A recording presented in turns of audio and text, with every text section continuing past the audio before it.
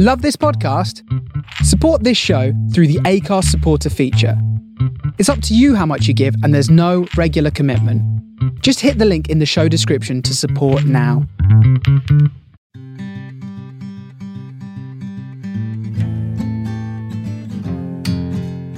You're listening to Griefcast with me, Cariad Lloyd. Griefcast is a place to talk, share and laugh about the peculiar human process of death and grief. Each week I talk to a different person about their experiences of grief and death as we remember someone that they have lost along the way, whether it was a long time ago or you've just joined the club. Welcome to Griefcast.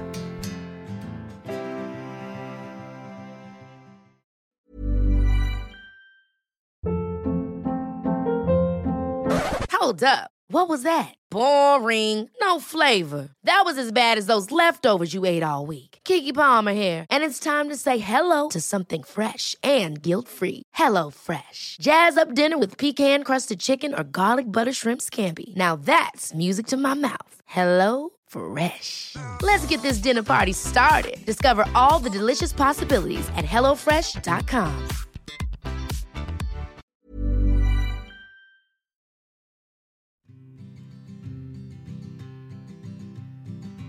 Hey Griefsters, I hope you're having an okay week. I left the house today and there was just people everywhere. It was really weird. It's like men queuing outside barbers. And then I live quite near a busy road. There was people like eating carbonara on the side of a road, so desperate they were to have a meal outside, not cooked by them. But it's, you know, at least the sun is shining. Wherever you are, I hope you're having an okay week. This week's guest is the brilliant Jay Rayner. I don't quite know how to introduce Jay because he does so many things, but I'm sure you'll recognise him. He is a guest on MasterChef, he is a food critic, he's a journalist, he's an author, he's a broadcaster. He has his own podcast called Out to Lunch as well, where he interviews celebrities each week. They have a meal, and they've even been having takeaways during COVID. And he's, an incredibly witty, intelligent man. I felt very lucky that he gave up his time to come and speak to me. Jay came to talk to me about his friend David, who died in a mountaineering accident when he was just a teenager. People may know you from Kitchen Cabinet, which is, I love Kitchen Cabinet so much, but also, of course, you've moved into the world of podcasting, and you now do a sort of, it's just sort of a chat over food, isn't it, really? But it's more than that. The idea is so simple that when it was first put to me by the boss of the production company I produce it with, I kind of went, really? Which was... Take a famous person out to lunch in a restaurant and chat to them. Yeah. And I suppose what I didn't quite clock was just how compelling that would be. We control the environment. So obviously in lockdown and COVID, who knows where we are at the point when people are listening to this. Yeah. But we've been doing it via Zoom and sending takeaways. But the majority still have been in restaurants. And so is that how you're doing? You're sending them a takeaway and you get the same takeaway? Or what, yes, same restaurant? Generally, sometimes. Oh, nice. Sometimes they've been slightly different, or they've had this Turkish and I've had that Turkish. Okay, yeah. Some of them have been absolutely extraordinarily fabulous. Anybody who listens to the Sophie Ellis-Bextor episode will hear her being thrilled by a man standing outside her house shucking oysters in the back of his car so they can be delivered in. Thank you, Bob's Lobster. We are dependent on the kindness of restaurants who we plug to the skies. But yeah, when we do them in restaurants, we tend to do it in a private dining room because we can control the sound environment. We put 2 microphones up, one over each head, and then there's 2 producers at the far end.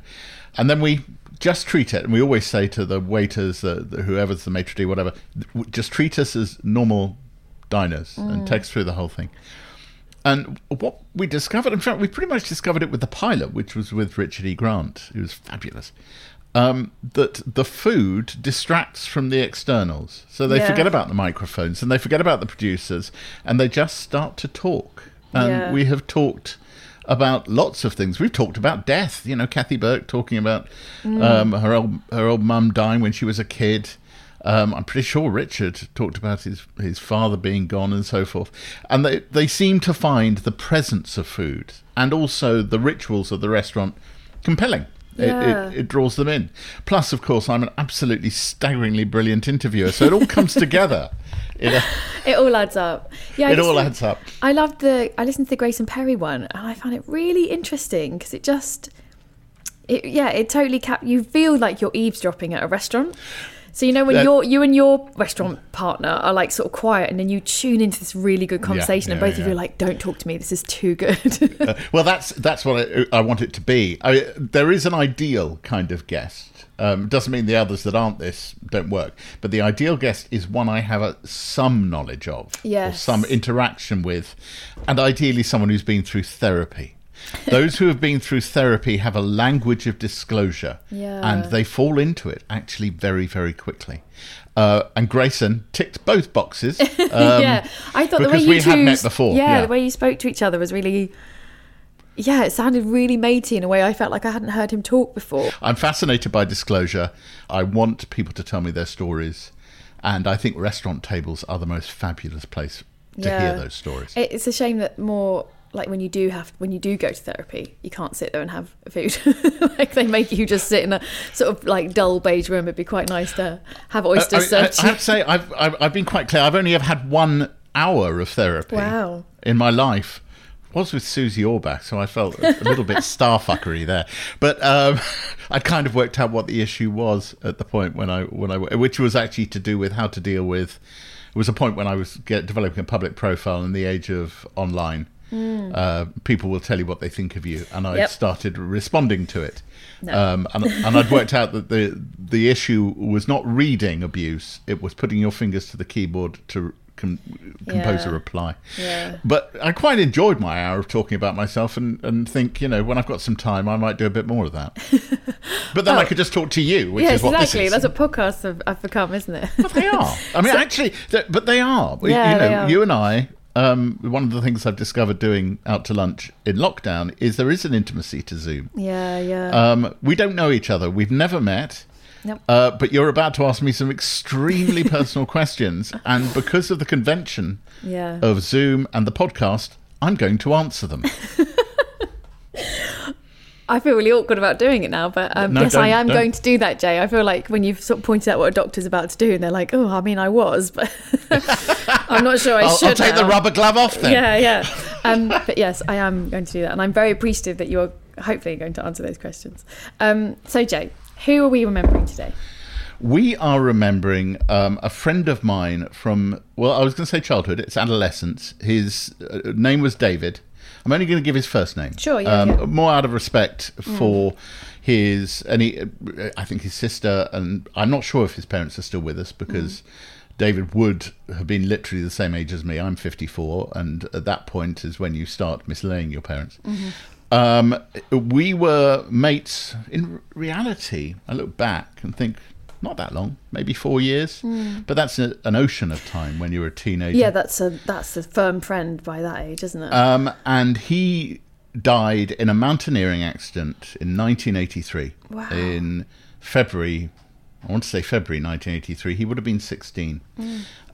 He was a fabulous person. I have very, very strong memories of him. But I also, when you asked me to do this, I mean, it sounds sort of, the hierarchy of grief, which I'm sure you've talked about before. We always say that, there isn't one. There isn't one. No, but, there isn't one. I could have talked about my parents, and maybe at some point we will. But then that is a natural part of growing older. I lost my parents when both of them had finally gone when I was 47. Which feels about right. But there is nothing natural about losing a childhood friend. Nothing at all. And was it your first big loss as well? Was it the first time you really encountered, people can die? Pretty much only, yes, because I didn't like my paternal grandparents, and was quite happy when I heard they'd gone, because they clearly didn't make my father happy. I'm sorry, that's absolutely true. No. Really, that's absolutely You're not the first person so, to be. That's so when they went, it was fine. Okay, well, Yeah. that's that issue dealt with. No, David was definitely very much the first experience of death and grief in any way. And there is an element, I am a parent. I have a 21-year-old and a 17-year-old. So my youngest is older now than David was when he died. And as a father, one tends to think of your own children as children, a statement of the obvious. But I have extremely adult memories of what went on around David dying in a mountaineering accident in 1983, the impact that had upon me, the depth of my emotional responses to it, my experiences of it, and the way we all dealt with it as friends. Because one of the things that really struck me is, I'm pretty sure at the time, none of us had any therapy whatsoever. None of us. Yeah. I wasn't on the mountaineering trip. Some of my very close friends were with him. Oh, wow. I mean, maybe I should just tell you the story. Yeah, sure. So what happened to him? I'm going to go back a bit. Mm-hmm. We met on a Jewish youth group tour of, I want to say Europe, it may have been Israel. Both not observant Jews at all. I think his family may have been a bit more observant than mine were, which wasn't hard because mine were completely non-observant.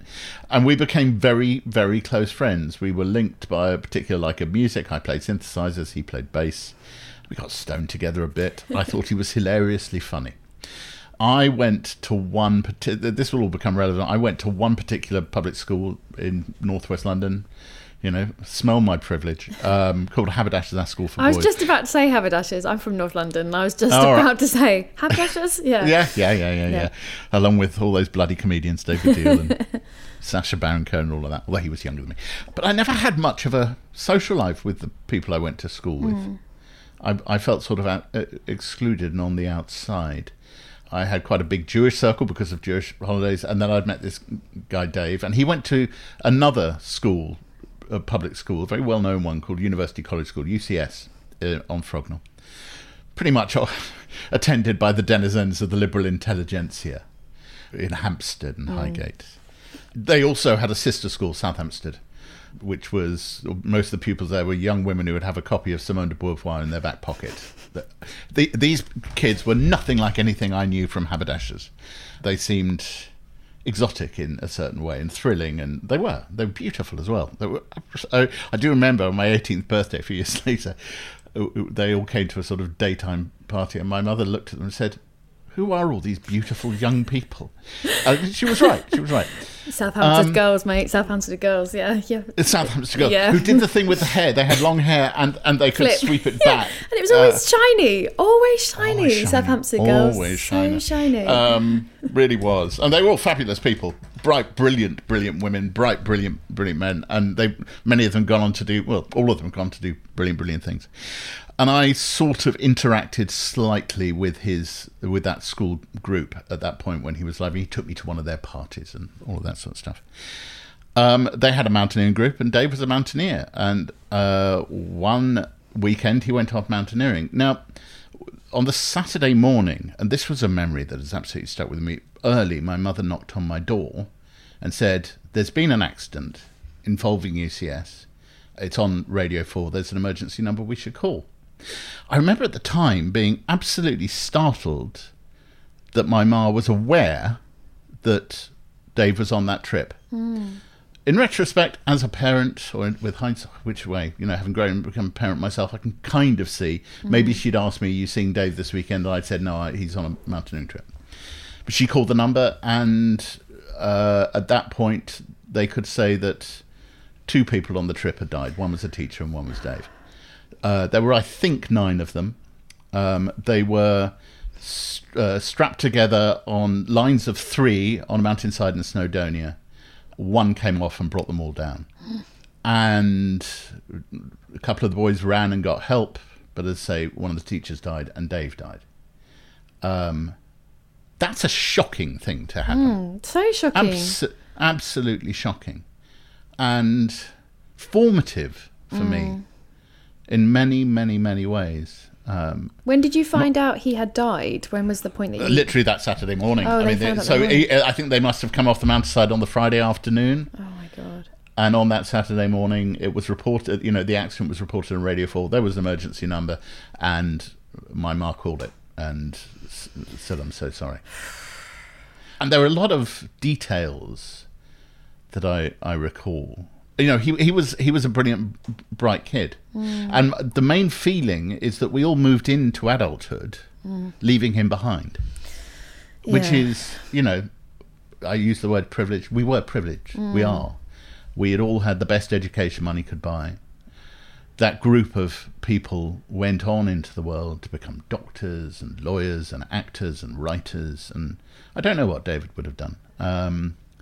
but he didn't get the chance, which is, dreadful. And that's what really, really stays with me, the sense of we left you behind. Yeah, and it's very common when someone, dies young, and then as you turn the age, you realise, like, well, we're now 17, we're now 18, and you're just leaving them frozen behind. in that childhood, teenage years. Were you? Did you go to the funeral? Was there any kind of ritual that you went to? Yes, lots and lots of it, and actually various elements of Jewish ritual kick in. The first is, you may have we've all seen in dramas, Catholic funeral, someone picks up a handful of dust and throws it onto the coffin. The Jewish tradition, the real one, is not that. It is take a shovel and dig.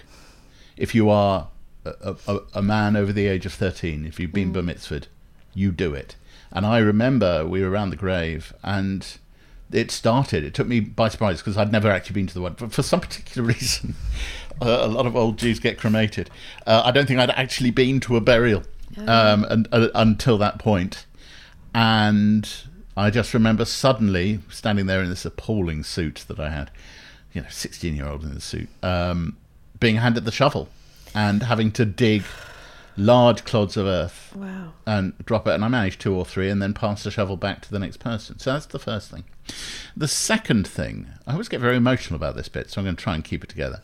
Even though it's Griefcast, so you're allowed to. You're definitely allowed to, yeah. The other bit of ritual is what's called sitting Shiva. Now, a lot of religious ritual actually has a more social community point, and the point of Shiva is that every night people gather in the house of the deceased to say prayers. What that actually means is that the bereaved are never alone. Traditionally, it would mean that you'd also, the community would gather around, they'd bring food, so that you didn't have to cook, you didn't have to think of anything. When it gets to the much older generation, the grandparents and all of that, people tend to turn up with a box of chocolates, But with David, it was a proper Shiva, and I went to every single night. Wow. And I went because I needed to. And all his mates from school were there. And at the end of the first evening, they came up to me and said, "We know you are Dave's closest friend. And now you're ours." Oh. It's ridiculous. This is nearly 40 years. And that's what they did. They said, "You're going to be our friend." And they brought me into their social group. And actually what they brought me into was the most amazing social group. And that was what I was bequeathed by David. A new set of friends, a new life, some of whom remain my friends to this day. Wow. And I've always been absolutely staggered by that moment. And you can see, as I say, almost 40 years later, it still has this intense impact upon me. Partly, I think, because we tend to project, as parents, we project onto our own kids and imagine them doing something like that as well. It's a really mature reaction. Staggeringly mature. Yeah. For those kids to be in that situation and to reach out, it's touching me because it's so kind in the really truest sense of kind. It's just absolute kindness. There's nothing else in that. And action. They meant it. Yeah. I mean, it wasn't just a line. No. It was. Then my phone started ringing. We're going to this place. We're going to that place. Come to this pub with us. That was in the day when you could go to a pub as a 16-year-old. Nobody did check.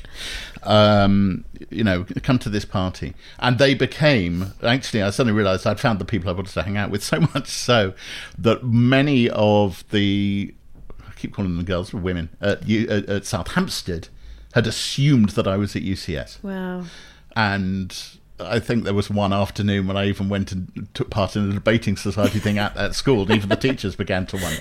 But they became the focus of my social life. And those people who were involved remained friends for a very long time. They have recently, there's been an attempt to see if I wanted to get involved with memorials to the event.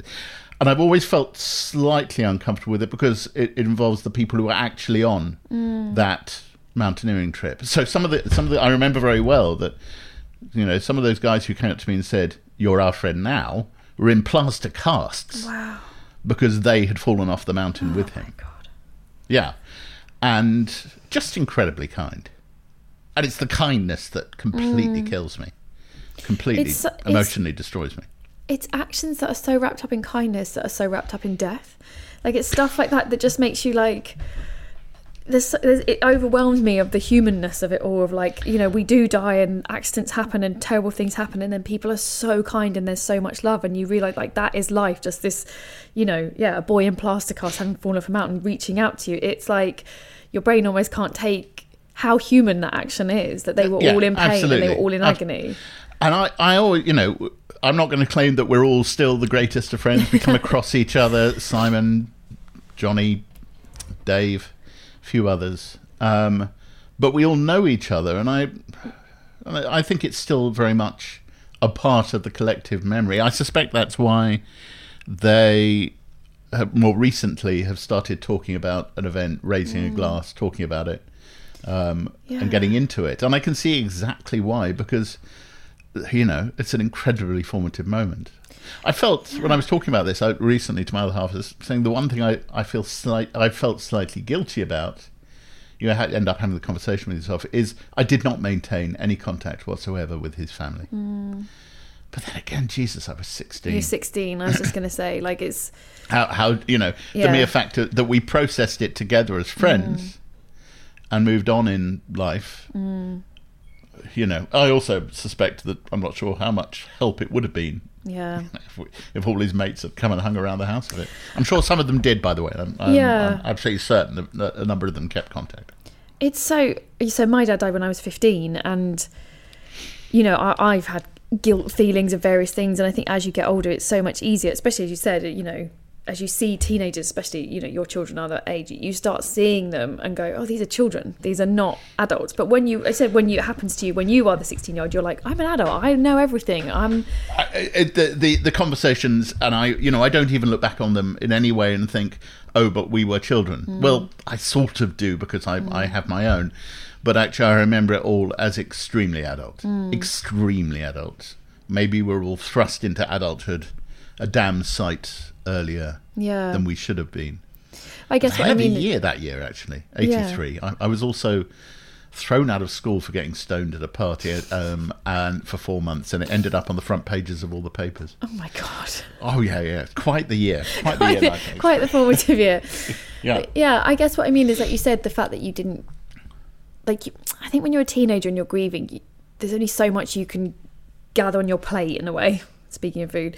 And it's like, then, like you said, going to see the family and that, like, you're processing it as a teenager with the other teenage boys who you can really relate to, and it must have been so awful for that family, just absolutely awful. Yeah, I mean, there is nothing worse than the loss of a child. No, you should not be predeceased by your child, and it is, as a parent, the great, you know, even if there's no particular reason, you know, these days. Both my boys are in their rooms, have been through lockdown. It's you know, it's hardly likely they're even going to get on the road. But, you know, obviously you think about it. And I wonder if the intensity of those feelings is amplified by age. By seeing your own kids get to that particular point. The one other thing is, I can't really watch dramas about mountaineering and people falling off mountains. Oh God, of course. And it destroys me that every bloody winter, not this one, funnily enough, but every winter, because there is a climbing season, February, March, people die on mountains in Snowdonia. It still happens. And realistically, you know, if you look at mortality rates, it's not something that you can go, don't climb mountains. But I would have had a hell of a problem if either of my boys had wanted to. I would have found that very complicated, and would have had to let them do it. But I would have found that very, very complicated. And, as I say, there have been a couple of movies set in mountaineering, which I've started watching and gone, nope, can't do this. Not going to happen. It's too close, isn't it? I think there's things because, of course, when you know, if you haven't experienced, it is a very specific, niche, tragic death to have experienced so young. So if you haven't been through that, you're just watching a mountaineering film, aren't you? Like, oh wow, oh gosh, what's going to happen? But yeah, those things I was very much like that after my dad died. Anything that was like sort of American Hallmark movie about like cancer, you know, I'd just be like, can't do it, off immediately. There's so much of it. And there is so much of it, and often things start and you don't realise, you know what I mean? You're like, oh, this is just about, oh, wait, one of them's got cancer.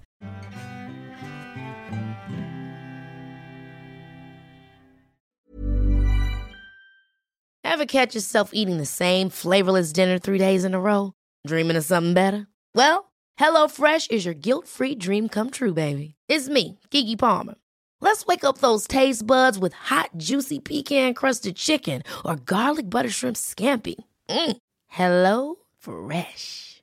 Stop dreaming of all the delicious possibilities and dig in at HelloFresh.com. Let's get this dinner party started.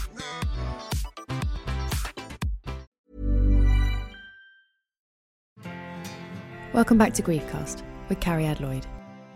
So what, you know, you were all teenagers. How did you process it as teenage young men at that time? I think in reality,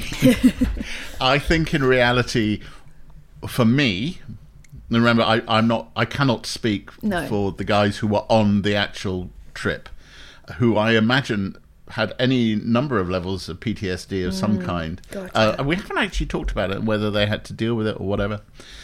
I moved on in life pretty quickly. And maybe I blanked it out. Yeah. Except that, you know, I'd been bequeathed this entire new social life.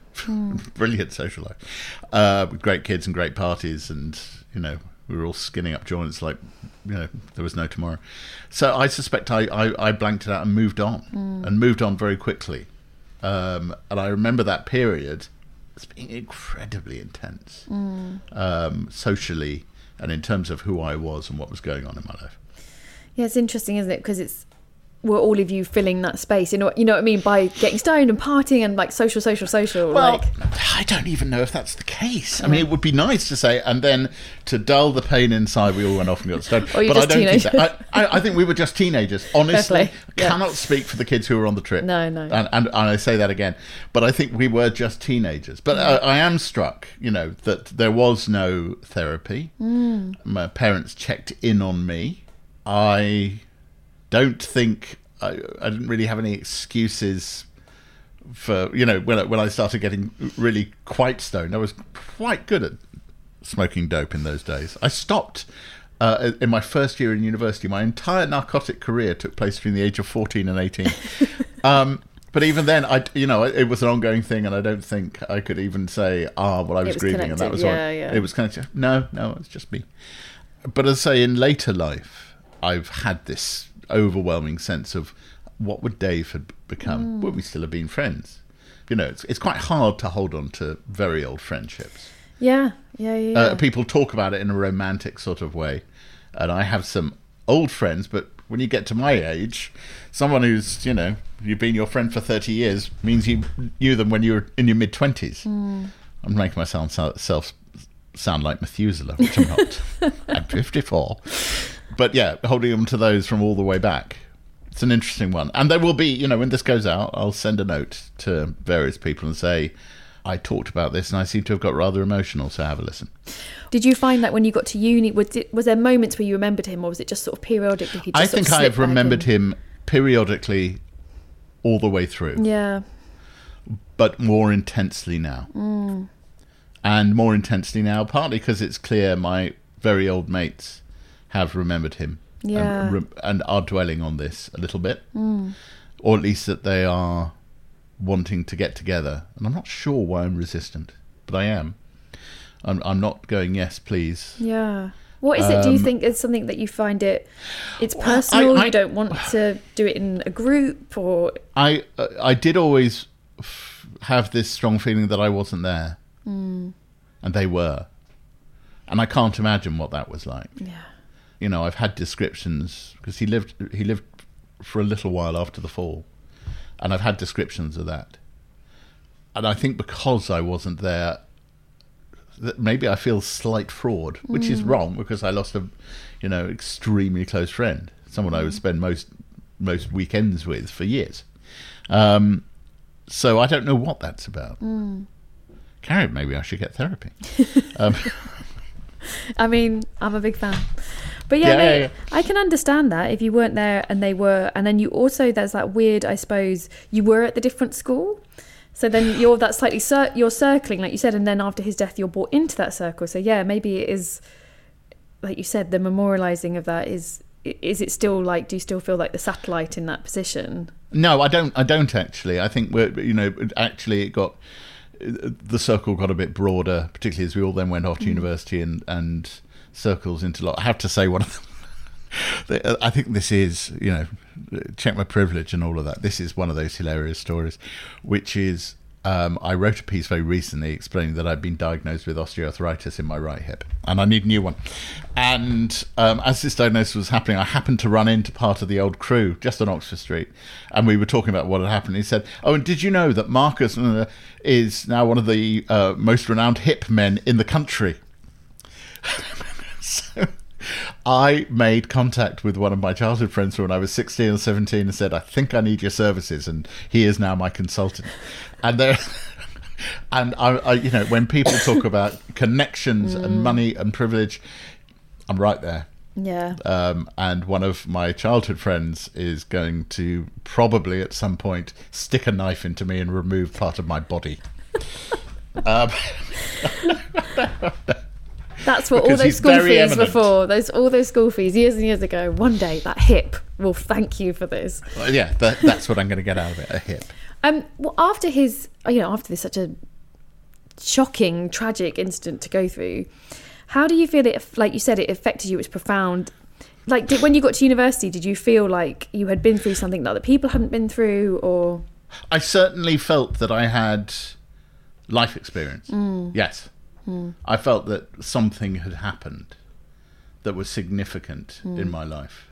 Actually, another thing that happened that year, and it does all compartmentalised. I passed my driving test. Very shortly afterwards, drove the family car into a lamppost at 55 miles an hour. God. I know, and should have died, but didn't because I was in a Volvo.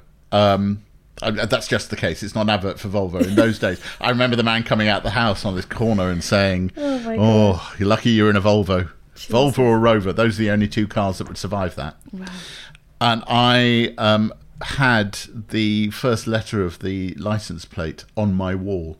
Wow. It had come off as a kind of reminder.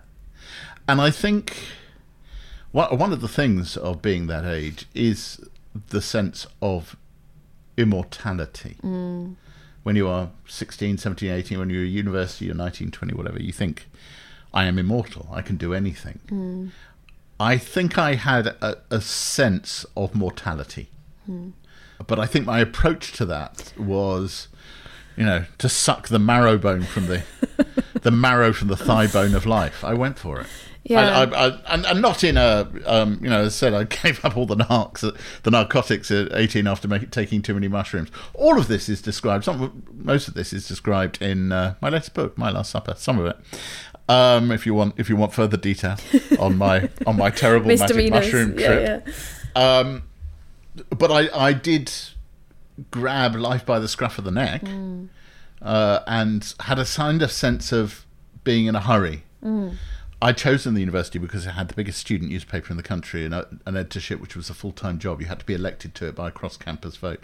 And I was concerned that, rather precociously, that I wanted to be a journalist. And I feared people thinking I would get into if I made it, that I got there through nepotism because my mother was a famous journalist. And so I thought, go to this university, get elected editor, and nobody can question it because students are the most cynical people there are. So if you've been elected by a cross-campus vote, you're fine. And it's a very precocious plan to have when you're 16 or 17. Yeah. And it's exactly what happened. It's exactly what I did. I went there and I did work my way through the student paper and I did become editor, and that was my entree. I have to say, even now, even though my dear mother has died over 10 years ago, I'm still accused of getting where I am through nepotism, which is extraordinary to me. And it took me a while to come up with the line, which was, Claire Rayner was a sex advice columnist in Agony Aunt. And I always say, I have no idea why having a mother who was an expert in premature ejaculation should get you a job on MasterChef. I just don't know. But it took me years to come up with that line. It's good. It's good. I like it.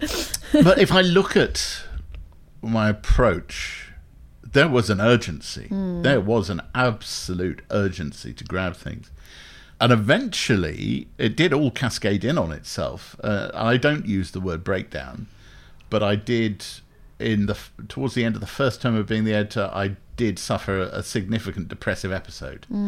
Ended up on the antidepressives. And certainly my old mum's view was that I was suffering from massive amounts of stress and that I hadn't stopped.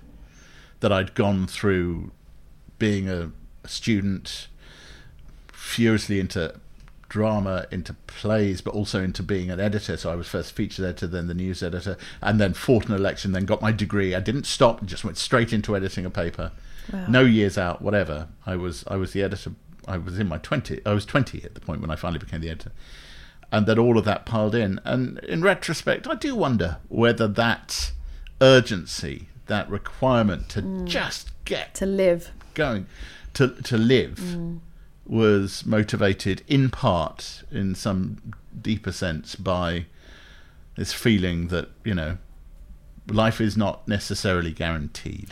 Yeah, I think that's the thing with when you have an experience like that, young. It's hard to say, you can't. I don't think you can draw straight lines and be like, oh, it was this, and I did this, and then this. No. But it, like, certainly it's like it gets into your cells, doesn't it? Of like this knowledge. I think it's a human of like, oh, there's not much time. Oh, right, I've really seen that up close. I can't ignore it. I mean, one of the things I should also say is, I have written fiction. I published 4 novels, and I'm a writer. And even as a writer of non-fiction, one of the things non-fiction writers don't really admit to is that we have a habit of straightening narratives into neat, tidy lines. We're very good at it. Currently writing a book, feeling like very seen. Yeah. Right. Yeah. We redirect the world into the tidy lines. We love like. a narrative. We love it. We love a narrative, and so a narrative which says, "I went to university, and I did everything and touched everything, and finally, worked myself into a depressive illness through stress." Because when I was 16, my best friend fell off a mountain and died. It's very tidy. Yeah, it's tidy. Very neat. Yeah. And so even while I say it out loud, I also wonder if I'm being a bit facile and trite. Yeah, I know. I mean, I'm obsessed with narrative, and I'm obsessed with. Are you writing fiction or non-fiction? I'm writing non-fiction about grief, about death and grief. And we talk a lot about it on the show. I think that narrative can be really helpful for grief, because I think sometimes happens is people don't have a narrative, and so they can't put things together. And I think it can be really helpful to just give them a narrative, like, this is when the death happened, this is how you felt, this is why. And I think often grief throws narrative everywhere. It's just like splatters the paint everywhere, and so you can't see anything. And that's what I think they mean by time heals. What they mean is the further you're away from all the paint splatter, you can be like, oh, I see, actually, yes, all these things are connected. Narratives are great, and even if they're false. Yeah, they're helpful. It's like placebos, isn't they're it? ours. It doesn't really matter. No, but you're right. You can't. It would be facile to just be like, oh, that's the reason this happened. Yeah, my parents' deaths were very straightforward in certain ways. They weren't necessarily tidy, but they were very straightforward. I can tell lots of stories about them. And I quite enjoy those stories, because it's about 2 people who reach the end of their lives. My mother would dearly have liked to live a bit longer. She died at 79, but though, frankly, given some of her pathologies, that was good going. And my dad made it to 85, and I think he'd lived on as long as he really wanted to without her. And there are narratives there, but I don't feel the need to create stories around that. They're very manageable, and they're great. Yeah, it's interesting. When I was talking to Philippa Perry, actually, and she was talking about her father's death, and we were, again, sort of getting into narrative, and I think, like you said, that a lot of the need for narrative comes when there is not complicated grief is a technical term. I don't mean that. I mean, like you said, when things happen in the wrong order, or it's a shock, or it's it's a very traumatic death, and then I think narrative, because then it's chaos. Whereas I think a parent dying, as you said, when you're at a reasonable age for a parent to die, they're at a reasonable. It's not it doesn't mean you're not weeping for joy. It's sad, but it's not a terrible shock, I think, is the key. It's not a terrible shock. There's also something else. I did communicate with a very close friend of mine who recently lost a parent, And I'd known that it had been going on for a very long time, and I sent her a text to say, look, I'm really sorry, your old mum's gone. And here's something very few people are allowed to tell you. You're also allowed to feel relief. Yeah. Because when a very ill, sick parent dies, you can feel relieved. It's over. Yeah. And I've always said, because at one point, because both my parents, I'm not sure why this was, but I think I both my parents died. I hate some of the euphemistic language around death. Both my parents died within a relatively short period, and I felt like I'd been through it. And the one thing I've always said is, the dying is the worst. Having died is much easier. Yeah, the act of it. Yeah. The whole process leading up, the will they, won't they, the drama, the narrative, and all of that stuff is hard to deal with. Once they've gone, that's much easier to deal with. But obviously, with David, it's a totally different thing. Yeah, completely different. I spoke to him on the phone on a Thursday, he went off on a mountaineering trip on a Friday, and then he was dead. Yeah. And I never spoke to him again. And then lots of other things happened. And then the death is the thing that you have to deal with. Yeah, I think especially when it comes to accidents and tragic accidents and something very shocking, just something really, really shocking. And that's when I think narrative is magical, because it can bring you out of the shock and ground you back down and be like, I see, this was the beginning, this was the middle, this was the end. Okay, that's what happened to me. Because I think so much part of shock is what just happened, I don't understand. But yeah, I think the relief is, we talk about that a lot on the show, of like, of course, if someone's in pain and now they're not in pain, how is that not a relief? How, like, if you love them and they're not in agony anymore, and again, it doesn't mean you're oh, brilliant, they died, I'm so happy, but I'm glad they're out of that situation. There's something else to be said, and it's relevant to COVID, actually, and it's a quiet conversation that I think people of my age whose parents have died tend to have, which is, it can also be liberating. When you get, the last thing I would ever wish for you is your father dying at 15. That's terrible. Yeah, it's a whole psychodrama over there in the corner, which and I'm hoping the book is really helping, or just doing this every few days. But when you get to a certain point, when you're a middle-aged person, and they've both gone, and you love them dearly, but they're no longer there, there is something liberating. You move on to life. And both my wife and myself, parents have gone. And we both agreed as COVID happened, thank Christ they're not here. Because this would have been an utter nightmare. Yeah. And I know it has been an utter nightmare for people with elderly parents, and managing the isolation of an elderly parent that you care about very much, that you can't see, and you can't take the grandparents around, and all of that sort of stuff. And then you're worrying about comorbidities and all the illnesses they already have, and all of that stuff. And is that what's going to carry them off? And no, I haven't had to have any of that. We've had the same comment.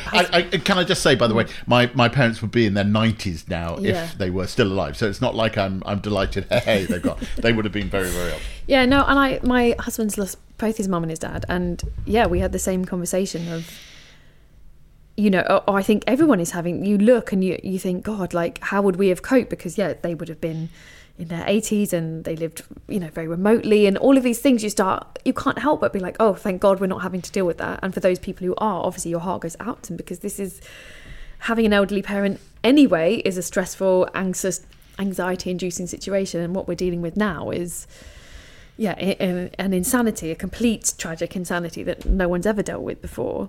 I'm just wondering, in these COVID times, how you feel about your own mortality. Like, how do you said as you're younger, like, you burnt and you lived, like, how now you have reached a grand old age, not Methuselah, but it's not, no, I'm it's 54. not bad, 54. Like, how do you feel now? Is it something you worry about, or not really? Well, I do have cause to. A very, very dear friend of mine died only a couple of years ago at roughly my age, cancer. And that brings it home to you. As this disease, floated around, it became very clear to me very quickly that large men are high up the list. I don't have any other underlying issues, no diabetes, no blood pressure, and I am I'm going to do this shamelessly. There's an exercise. Oh, bike you got the sitting- exo. Good work. Good work. I've got the Apex. I have a very hefty gym habit, so I'm fit. But it was very much in my mind that there is a risk. It still is. I mean, really annoyingly. My wife, who's 4 years older than me, she's had the jab. I haven't. I'm still waiting. Oh no! They said they start in I know. over 40s. You should have been done by now. Well, I mean, at what point are you allowed? They did, I seem to recall, at one point say, if you're over 70 and haven't had the call, please get in contact. yeah. So I'm waiting for that shout. But I am mildly resentful. That's fair enough. But yeah, I have I have life insurance. So should I die over the next few years, my family would be properly provided. They'll be fine anyway, but there'll be a lump sum. Yeah. I've thought of all of those things, and it has been very real, actually. I'm not keen on dying yet. I've quite got a lot of things I want to get done. Yeah. You've And still I- got yeah. that burning, I feel. It's still like there's Well, stuff to be done. There's stuff to be done. There's stuff to be done, and I like life. I like. Sorry, it's a statement of the obvious, but I'm not sanguine about it at all. I'd be livid, absolutely livid. So yeah, I'm aware of it. I'm very conscious of it, and this is the point when you get into your 50s that you start hearing, of friends dying of cancers and things like that. It just happens. Yeah, And yeah. It's infuriating. Yeah, it's strange. As someone who lost a parent very young, I suppose How old was he? He was 44, which is why I think 54 is a pretty good age. So I'm like, oh, 54. Well, what you would have done to get for another 10 years of him, Yeah. So I'm to sure. me, like I have a complete, and it's it's rare. It's rare for someone to die at that age. He died of pancreatic cancer, which is the fifth most common cause of cancer. But not for someone to be a teenager and lose a parent, it is unusual, inverted commas. Obviously, it happens. And so what I'm trying to say is like my parameters are completely skewed. So when I meet people and they say, oh gosh, oh, you know what it's like, you get into your 50s and our parents are dying, and I'm like, what do you mean you get into your 50s? My sense of it's completely warped. So I'm in my late 30s, and I'm reaching the age where some of my friends are starting to lose parents.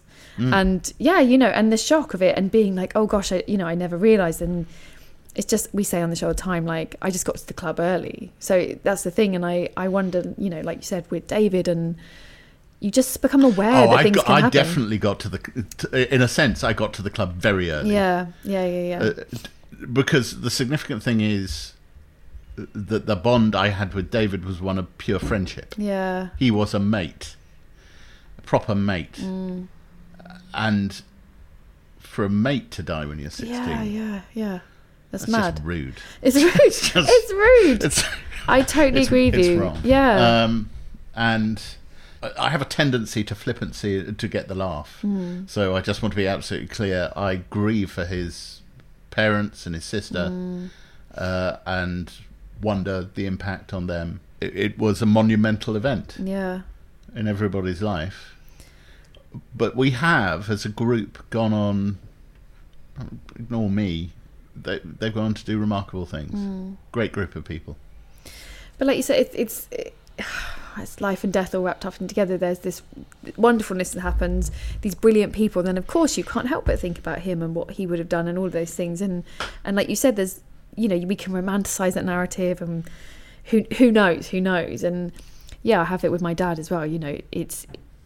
It's easy to be like, oh, if he had 10 more years, but also like, he could have had 10 more years and we could have had a huge fallout and never spoke. Like, who knows? Yeah. So you kind of have to... we are allowed to be in charge of our own imaginary narrative. We're allowed to do that. Yeah, that's true. And I am more than allowed. He was bright. He would have got great A levels. He may have gone to Oxbridge. Still can't tell you what he might have done. It's a bit weird that I can't say, oh, and he was definitely destined to be an X or a Y. I guess at 16, like, not many kids do know. Obviously, you clearly had this journalist path.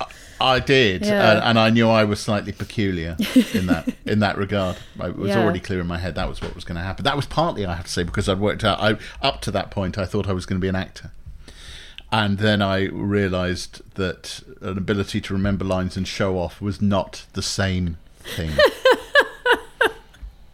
So many people never reach that conclusion, Jay.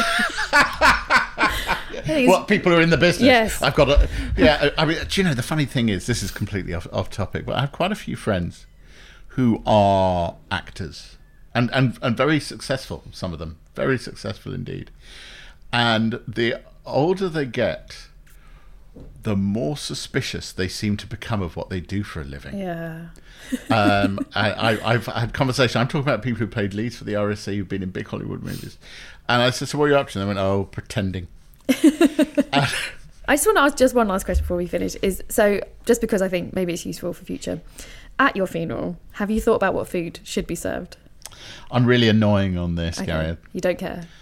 I don't care. I don't care at all. I don't care at all. But what don't you... See, I mean, look, so I many would people love... say this. I'm like, but for your family who are then planning, going, what should we serve? Like, is there one It's thing... their fucking problem. I'm dead. Do you know, here's a hilarious thing. One of the story. My mother, at one point, towards the end of her life, got quite exuberant with her funeral plans. Right. And she would say, at one point she said, I want my body left in a wood. I want to be drawn in a horse-drawn carriage, plumed carriage. I want this, I want that. And I remember getting a phone call from, I think it was the Daily Mail after Claire had gone, saying, we understand that your mother would like to be left in a wood. And I said, look, mate, the thing is, she changed it all the time. She loved fantasizing about her own funeral. So we really haven't decided. And anyway, she's gone. It's up to us. Yeah. And I feel exactly... Okay. Yeah, but for what it's worth, it was a very simple wicker basket and through the crematorium at Butchie, and it was all fine. Golders Green, rather. So no, I'm sorry, but I'm genuinely... I'm a head-banging atheist. There is no God, as far as I'm concerned. So when I've gone... I mean, I'd like to imagine it would be full of people weeping and wailing and maybe, you know, mysterious women throwing red roses onto my coffin and swanning out. It's not going to be like that. But no, that's a fantasy for the living. No, I have absolutely... No. No, Jay, thank you so much for talking to me. It was really, really lovely. And thank you for remembering David today as well, because I feel like we did that as well. So I think we did that properly. Thank you very much. My pleasure. Thank you for having me. You can follow Jay on Twitter at JRayner1, JAYRAYNER1. You can follow us on Twitter and Instagram at The Griefcast. The show was edited by Kate Holland. Music was provided by The Glue Ensemble. Someone said I say it so quick they never heard. It's The Glue Ensemble. You can buy their music if you head to theglueensemble.com. And was recorded in lockdown from my living room and Jay's office, I think. Thank you so much for listening. And remember, you are not alone.